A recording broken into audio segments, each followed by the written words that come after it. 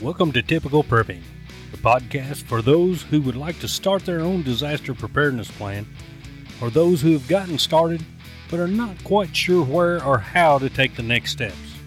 Each week I'll present a disaster preparedness topic with actionable tips and strategies that you can implement to start or grow your personal disaster preparations.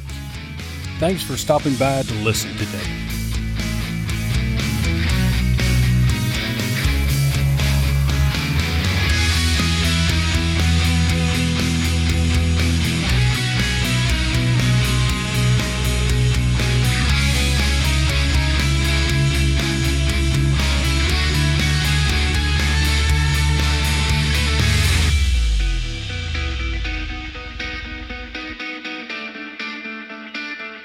Hi, I'm Keith, and welcome to Typical Prepping.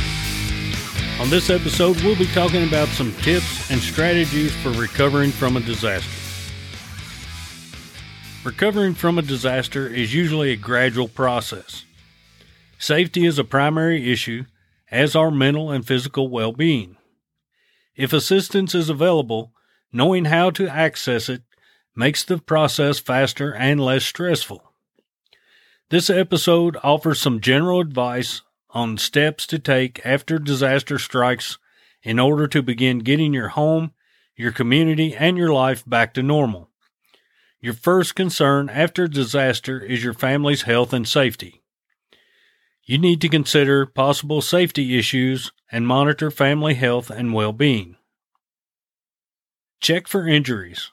Do not attempt to move seriously injured persons unless you are in immediate danger of death or further injury. If you must move an unconscious person, first stabilize the neck and head, then call for help immediately. If the victim is not breathing, carefully position the victim for artificial respiration, clear the airway, and commence mouth-to-mouth resuscitation. Maintain body temperature with blankets. Be sure the victim does not become overheated. Never try to feed liquids to an unconscious person. Be aware of exhaustion. Do not try to do too much at once. Set priorities and pace yourself. Get enough rest. Drink plenty of clean water. Eat well. Wear sturdy work boots and gloves. Wash your hands thoroughly with soap and clean water often when working in debris. Be aware of new safety issues created by the disaster. Watch for washed-out roads, contaminated buildings, contaminated water, gas leaks, broken glass, damaged electrical wiring, and slippery floors. Inform local authorities about health and safety issues, including chemical spills, downed wires, washed-out roads, smoldering insulation, and dead animals. Returning home can be both physically and mentally challenging. Above all, use caution. Keep a battery-powered radio with you so you can listen for emergency updates and news reports. Use a battery-powered flashlight to inspect a damaged home. And please note, the flashlight should be turned on outside before entering. The battery may produce a spark that could ignite leaking gas if present. Watch out for animals, especially poisonous snakes. Use a stick to poke through debris. Use the phone only to report life-threatening injuries. Stay off the streets. If you must go out, watch for falling objects, downed electrical wires, and weakened walls, bridges, roads, and sidewalks. Walk carefully around the outside and check for loose power lines, gas leaks, and structural damage. If you have any doubts about safety, have your residence inspected by a qualified building inspector or structural engineer before entering. And do not enter if you smell gas, floodwaters remain around the building, or your home is damaged by fire and the authorities have not declared it safe. When you do go inside your home, there are certain things you should and should not do. Enter the home carefully and check for damage. Be aware of loose boards and slippery floors. The following items are other things to check inside your home. If you have natural gas, if you smell gas or hear hissing or blowing sound, open a window and leave immediately. Turn off the main gas valve from the outside if you can. Call the gas company from a neighbor's residence, and if you shut off the gas supply at the main valve, you will need a professional to turn it back on. Do not smoke or use oil, gas lanterns, candles, or torches for lighting inside a damaged home until you're sure there is no leaking gas or other flammable materials present. Sparks, broken or frayed wires. Check the electrical system unless you are wet, standing in water, or unsure of your safety. If possible, turn off the electricity at the main fuse box or circuit breaker. If the situation is unsafe, leave the building and call for help. Do not turn on lights until you are sure they're safe to use. You may want to have an electrician inspect your wiring. Roof, foundation, and chimney cracks. If it looks like the building may collapse, leave immediately. If appliances are wet, turn off the electricity at the main fuse box or circuit breaker. Then unplug appliances and let them dry out. Have appliances checked by a professional before using them again. Also, have the electrical system checked by an electrician before turning the power back on. If pipes are damaged, turn off the main water valve. Check with local authorities before using any water. The water could be contaminated. Pump out wells and have the water tested by authorities before drinking. Do not flush toilets until you know that the sewage lines are intact. Food and other supplies. Throw out all food and other supplies that you suspect may have become contaminated or come in contact with flood water. If your basement was flooded, pump it out gradually to avoid damage. The walls may collapse and the floor may buckle if the basement is pumped out while the surrounding ground is still waterlogged. Open cabinets and be alert for objects that may fall. Clean up household chemical spills. Disinfect items that may have been contaminated by raw sewage, bacteria, or chemicals. Also, clean salvageable items. And call your insurance agent. Take pictures of the damages. Keep good records of repair and cleaning costs. Be wary of wildlife and other animals. Disaster and life-threatening situations will exacerbate the unpredictable nature of wild animals. To protect yourself and your family, learn how to deal with wildlife. Do not approach or attempt to help an injured or stranded animal. Call your local animal control office or wildlife resource office. Do not corner wild animals or try to rescue them. Wild animals will likely feel threatened and may endanger themselves by dashing off into floodwaters, fire, or so forth. Do not approach wild animals that have taken refuge in your home. Wild animals such as snakes, opossums, and raccoons often seek refuge from floodwaters on upper levels of homes and have been known to remain after water recedes. If you encounter animals in this situation, open a window or provide another escape route, and the animal will likely leave on its own. Do not attempt to capture or handle the animal. Should the animal stay, call your local animal control office or wildlife resource office. Do not attempt to move a dead animal. Animal carcasses can present serious health risks. Call your local emergency management office or health department for help and instructions. If bitten by an animal, seek immediate medical attention. Throughout the recovery period, it is important to monitor local radio or television reports and other media sources for information about where to get emergency housing, food, first aid, clothing, and financial assistance. I'll now give you some general information about the kinds of assistance that may be available. Direct assistance. Direct assistance to individuals and families may come from any number of organizations, including the American Red Cross, the Salvation Army, or other volunteer organizations in your area. These organizations provide food, shelter, supplies, and assist in cleanup efforts. In the most severe disasters, the federal government is also called in to help individuals and families with temporary housing, counseling, low-interest loans and grants, and other assistance. The federal government also has programs that help small businesses and farmers. Most federal assistance becomes available when the President of the United States declares a major disaster for the affected area at the request of a state governor. FEMA will provide information through the media and community outreach about federal assistance and how to apply. The emotional toll that disaster brings can sometimes be even more devastating than the financial strains of damage and loss of home, business, or personal property. Everyone who sees or experiences a disaster is affected by it in some way. It is normal to feel anxious about your own safety and that of your family and close friends. Profound sadness, grief, and anger are normal reactions to an abnormal event. Acknowledging your feelings helps you recover. Focusing on your strengths and abilities helps you heal.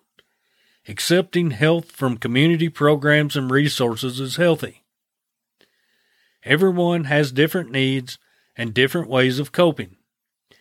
It is common to want to strike back at people who have caused great pain. Children and older adults are of special concern in the aftermath of disasters. Even individuals who experience a disaster secondhand through exposure to extensive media coverage can be affected. Contact local faith-based organizations, voluntary agencies, or professional counselors for counseling. Additionally, FEMA and state and local governments of the affected area may provide crisis counseling assistance. When adults have the following signs, they might need crisis counseling or stress management assistance. They have difficulty communicating thoughts, difficulty sleeping, difficulty maintaining balance in their lives, low threshold of frustration, increased use of drugs and alcohol, limited attention span, poor work performance, headaches or stomach problems, tunnel vision, muffled hearing, colds or flu-like symptoms, disorientation or confusion, difficulty concentrating, reluctance to leave home, depression or sadness, feelings of hopelessness, mood swings, and easy bouts of crying, overwhelming guilt and self-doubt, fear of crowds, strangers, or being alone. The following are ways to ease disaster-related stress. Talk with someone about your feelings, anger, sorrow, and other emotions, even though it may be difficult. Seek help from professional counselors who deal with post-disaster stress. Do not hold yourself responsible for the disastrous event or be frustrated because you feel you cannot help directly in rescue work. Take steps to promote your own physical and emotional healing by eating healthy, rest, exercise, relaxation, and meditation. Maintain a normal family and daily routine, limiting demanding responsibilities on yourself and your family, and spend time with family and friends, and participate in memorials. To help children cope with disaster, use existing support groups of family, friends, and religious institutions. Ensure you are ready for future events by restocking your disaster supplies kit and updating your family disaster plan. Doing these positive actions can be comforting. Disasters can leave children feeling frightened, confused, and insecure. Whether a child has personally experienced trauma, has merely seen the event on television, or has heard it discussed by adults, It is important for parents and teachers to be informed and ready to help if reactions to stress begin to occur. Children may respond to disaster by demonstrating fears, sadness, or behavioral problems. Younger children may return to earlier behavior patterns such as bedwetting, sleep problems, and separation anxiety. Older children may also display anger, aggression, school problems, or withdrawal. Some children who have only indirect contact with the disaster but witness it on television may develop distress. So who's at risk? For many children, reactions to disasters are brief and present normal reactions to abnormal events. A smaller number of children can be at risk for more enduring psychological distress as a function of three major risk factors. Direct exposure to the disaster, such as being evacuated, observing injuries or death of others, or experiencing injury along with fearing one's life, is in danger. Loss or grief. This relates to the death or serious injury of family or friends. Ongoing stress from the secondary effects of a disaster, such as temporary living elsewhere, loss of friends and social networks, loss of personal property, parental unemployment, and cost incurred during recovery to return the family to pre-disaster life and living conditions. In most cases, depending on the aforementioned risk factors, distressing responses are temporary. In the absence of severe threat to life, injury, loss of loved ones, or secondary problems such as loss of home, moves, etc., symptoms usually diminish over time. For those that were directly exposed to the disaster, reminders of the disaster such as high winds, smoke, cloudy skies, sirens, or other reminders of the disaster may cause upsetting feelings to return. Having a prior history of some type of tragic event or severe stress may contribute to these feelings. Children's coping with disaster or emergencies is often tied to the way parents cope. They can detect adults' fears and sadness. Adults and parents can make disasters less traumatic for children by taking steps to manage their own feelings and plans for coping. Parents are almost always the best source of support for children in disasters. One way to establish a sense of control and to build confidence in children before a disaster is to engage and involve them in preparing a family disaster plan. After a disaster, children can contribute to a family recovery plan. Some common reactions in children after a disaster or traumatic event by age. From birth through 2 years, when children are pre-verbal and experience a trauma, they do not have the words to describe the event or their feelings. However, they can retain memories of particular sights, sounds, or smells. Infants may react to trauma by being irritable, crying more than usual, or wanting to be held and cuddled. The biggest influence on children of this age is how their parents cope. As children get older, their play may involve acting out elements of the traumatic event that occurred several years in the past and was seemingly forgotten. For preschool, ages 3 through 6 years, preschool children often feel helpless and powerless in the face of an overwhelming event. Because of their age and small size, they lack the ability to protect themselves or others. As a result, they feel intense fear and insecurity about being separated from caregivers. Preschoolers cannot grasp the concept of permanent loss. They can see consequences as being reversible or permanent. In the weeks following a traumatic event, preschoolers' play activities may reenact the incident or the disaster over and over again. School-age children, ages 7 through 10 years. The school-age child has the ability to understand the permanence of loss.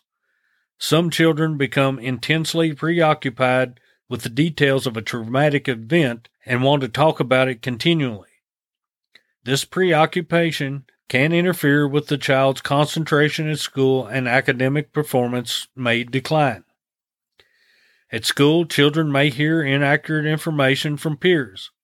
They may display a wide range of reactions: sadness, generalized fear, or specific fears of the disaster happening again, guilt over action or inaction during the disaster, anger that the event was not prevented, or fantasies of playing rescuer. Pre-adolescence to adolescence, this would be 11 through 18 years. As children grow older, they develop a more sophisticated understanding of the disaster event. Their responses are more similar to adults. Teenagers may become involved in dangerous, risk-taking behaviors, such as reckless driving or alcohol or drug use. Others can become fearful of leaving home and avoid previous levels of activities.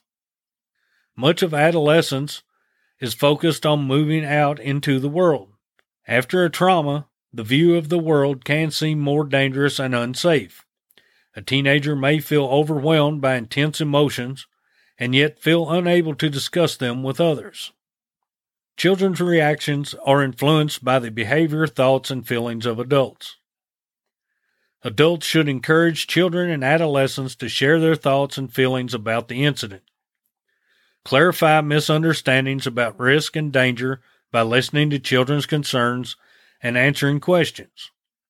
Maintain a sense of calm by validating children's concerns and perceptions and with discussion of concrete plans for safety. Listen to what the child is saying. If a young child is asking questions about the event, answer them simply without the elaboration needed for an older child or adult. Some children are comforted by knowing more or less information than others. Decide what level of information your particular child needs. If a child has difficulty expressing feelings, allow the children to draw a picture or tell a story of what happened. Try to understand what is causing anxiety and fears. Be aware that following a disaster, children are most afraid that the event will happen again, someone close to them will be killed or injured, or they will be left alone and separated from the family. Here are some suggestions to help reassure children. Personal contact is reassuring. Hug and touch your children. Calmly provide factual information about the recent disaster and current plans for ensuring their safety, along with recovery plans. Encourage your children to talk about their feelings. Spend extra time with your children, such as at bedtime. Reestablish your daily routine for work, school, play, meals, and rest.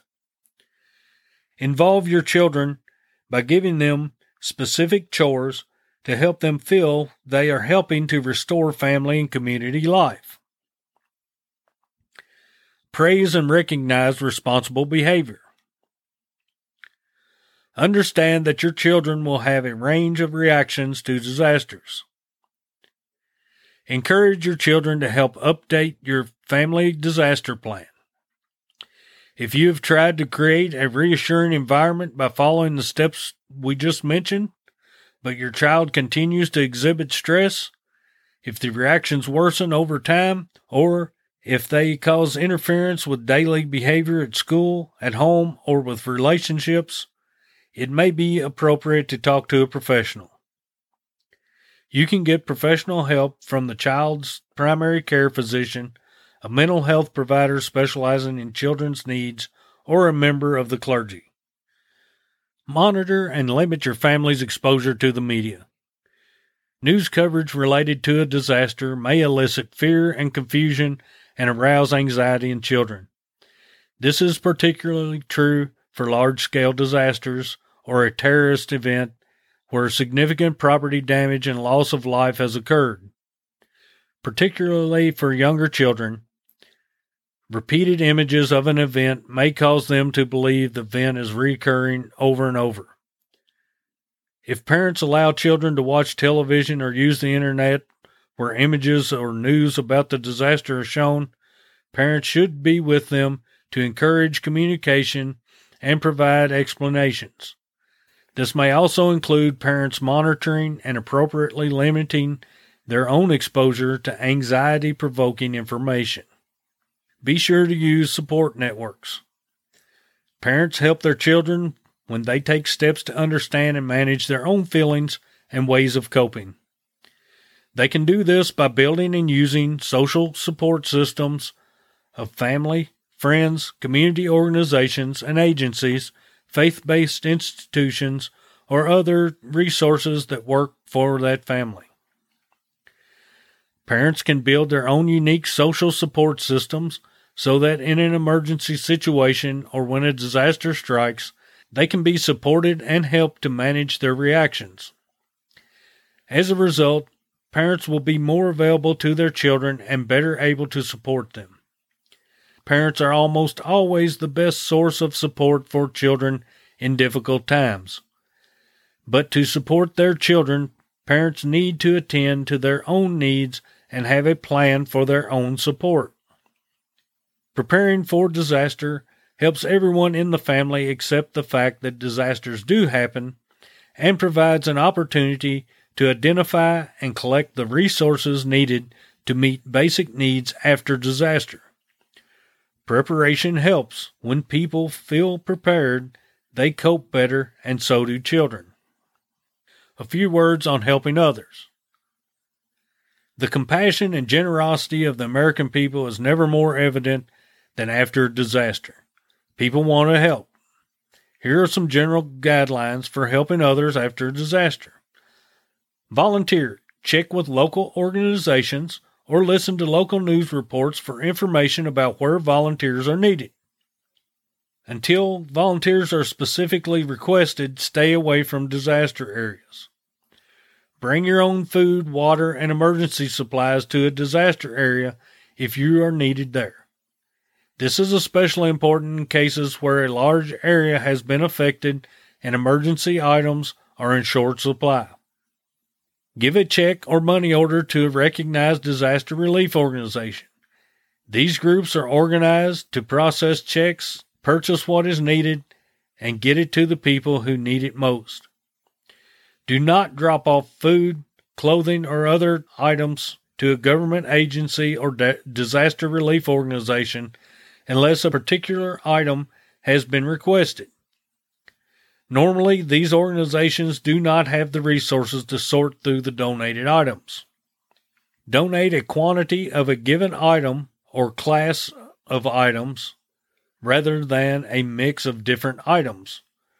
Determine where your donation is going, how it's going to get there, and who is unloading it, and how it's going to be distributed. Without sufficient planning, much needed supplies will be left unused. If you haven't made an emergency plan for your family, check out episode number 2, the Family Emergency Communication Plan, episode number 3, Financial Disaster Planning, and episode number 4, the Basic Emergency Supply Kit. Be sure to see the show notes for those episodes and download the necessary documents to help make your plan. Well, folks, that's going to do it for this week. Thanks for listening, and join me next week for another preparedness topic. And until then, stay safe and be prepared. If you enjoyed this podcast, please share it with your friends and family. Leave us a 5-star rating and a review on your favorite podcast app. This really helps the show and gets our message out to others looking to start or improve their prepping skills. If you found value in this content, feel free to leave me a donation at buymeacoffee.com/typicalprepping. Your donation helps with the production cost of the show so I can continue to bring you more amazing content. Also follow us on Facebook, Twitter, Instagram, and Pinterest. If you're unable to access these links in the show notes on your favorite podcast platform, you can access them on our website at typicalprepping.com. Until next time, stay safe and be prepared.